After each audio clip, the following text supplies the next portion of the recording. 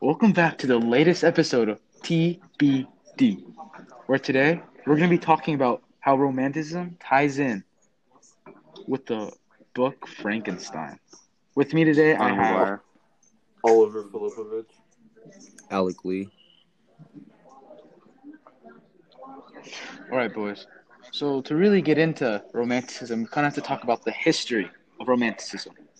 What do you guys think about that? Like, do we know where it started, how it began, who inspired it? Romanticism was popular in Western Europe in the 1700s, 1800s era. Um, it stretched through a lot of categories, but it was mainly in novel type literature at the time. Uh, for instance, Mary Shelley, who created this, is inspired by her life, and the romantic parts of her life showed in Frankenstein.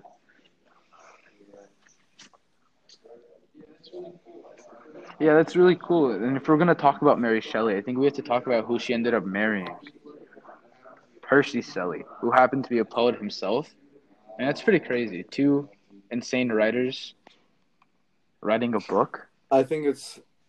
I Pretty would cool. add to that how them two together being writers. I feel like back in that era of time, and especially in like Europe, most people were writing because obviously there wasn't technology, there wasn't things to do.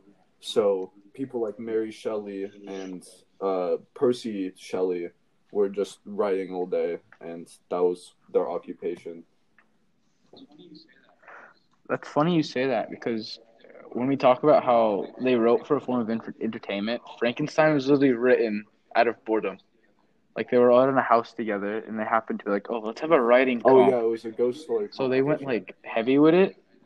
Yeah, yeah. And then Mary Shelley went pretty crazy with it and then she ended up having the best that night. And then turned into Frankenstein. Exactly. And then we had to read it. Let's talk about elements of Romanticism. Alec, what do you think about that? Uh, I feel like I want to first talk about the seeking, the far away.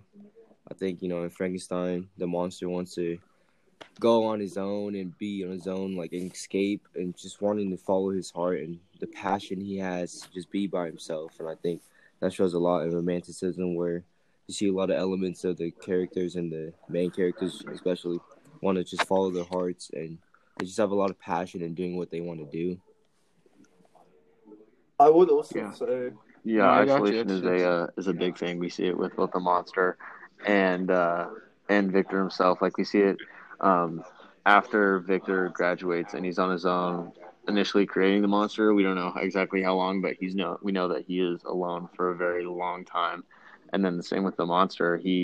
Um, he's experienced isolation. We know when he's camped out outside of the hut or when he's just traversing through the woods. We don't know how long, but we know it was a really long time that he was by himself. Yeah, it seems like that both of those characters always want something better. They're always chasing for something else. Like as Frankenstein throughout the whole book, he was almost chasing for a mate. And even with Doc, like Dr. Frankenstein, that man was always chasing himself pretty much. He was always running away from his own issues and his own problems, and they always ended up catching up to him. I agree with that, and I feel like that also plays a part in how in romanticism the characters are very aware of their emotions and how like the monster Frankenstein created, even though it was a monster, he still had human emotions and still could feel human emotions just like any other living being. Right. Yeah. Now, do you think like the glorification of nature and romanticism, like what do you think exemplifies that? I would I think the boundaries that are broken kind of exemplify that because we see like the supernatural within the monster, obviously creating a person is basically impossible today. And then in that time, um, the mix of the monster, which is almost the impossible, with nature, like we see its experiences with fire, with wood, with heat, with with cold, with hunger. We see all the with you see all those experiences, and it's a interesting way to see how such a intelligent being, you could say, for its little time being alive, its intelligence, and how his experiences and how he uh, changes I to was it. Themes of Solitude is all about like being alone and experiencing life on yourself. Like, how would you guys relate that to like the story? I would say that relates to the story because the monster that Frankenstein created felt very isolated and alone, and he was always seeking a mate. And one of the biggest issues, and the reason why he was getting so angry and violent all the time, was because he felt so out of place and just alone, and he didn't know what to do, and that just made him like frustrated. Yeah, I mean, honestly, it's understandable. I mean, I'd be pretty scared of a puzzle person too. You know what I mean? Like this guy was just like made out of other people. I'd be pretty scared to get pulled up on by Yeah, that. But do you think that his solidarity is because of the response to society, or is it more self, like he self isolation, or is it isolation because of society's treatment? I would say it's honestly kind of both. I would say it's because his looks, I feel like that's plays a big factor in it because he doesn't obviously look like a human. He looks like a monster, which is how they described him in the story. And uh a part of that is that he knows that due to his own human emotions that he has. So he also knows he's out of place. So I would say it's a mix of both. Right. Yeah, I think one of the biggest instances in the story is when Victor first creates the monster and then he runs out on him. Like we all know, like the funny joke in movies where like an animal is first born and then the first thing that they see they call it mama, like that kind of thing. And for I'm sure for the monster, Yeah. seeing the first being that you look like run out on you is probably not the best for your I don't know emotions, your stigma of yourself. So yeah, I think it's Right. Victor running out on him, which caused Yeah. him to be that kind of way.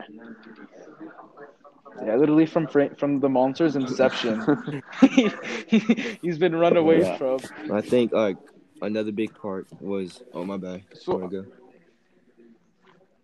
All right. So I feel like another no, big go for part it. was when I forgot the name of the people, but when he went to the house and he was talking to the blind man and without being able to see him, like they were able to connect with each other.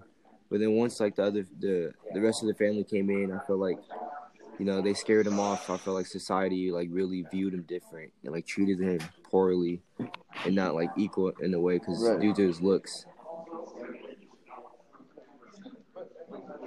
But I mean, is the monster equal to a person? Mm, I mean, since he doesn't have the same origins of a person, is he a person?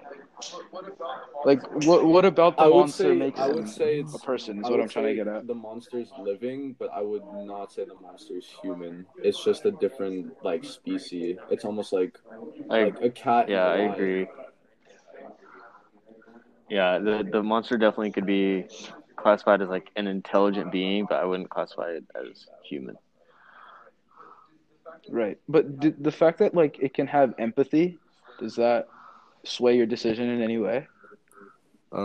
I feel like it has like a lot of human like qualities, but it's not human. I Right. agree with that.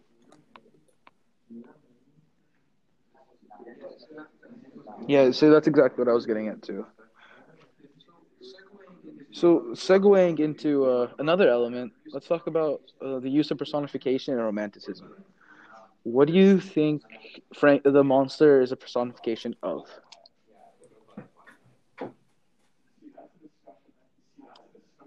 I would say something that the Um, monster is a personification of is definitely feeling left out and like out of Mm. place.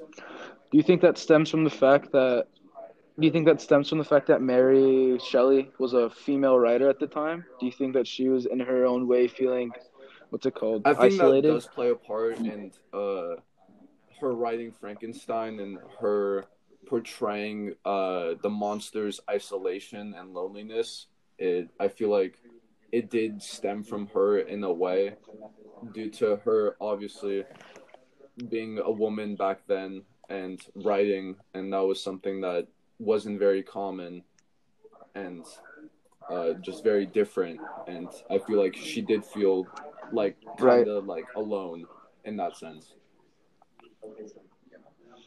Yeah. I, What else do you I, guys think? I mean, I feel like well, since I think we have to keep in mind about Mary Shelley's like background and like the death that she's had with her friends and family. Like, we have to remember she has had children that she lost. So I think the monster Frankenstein um, is like a way of her showing that she wishes she can just make someone that she can love, because with the amount of times that she's lost somebody that she has loved. yeah, it's almost like she's trying to make life out of all the deaths she's Yeah. experienced. Yeah. That's all the time we have for today. Thanks so much for listening in on TBD.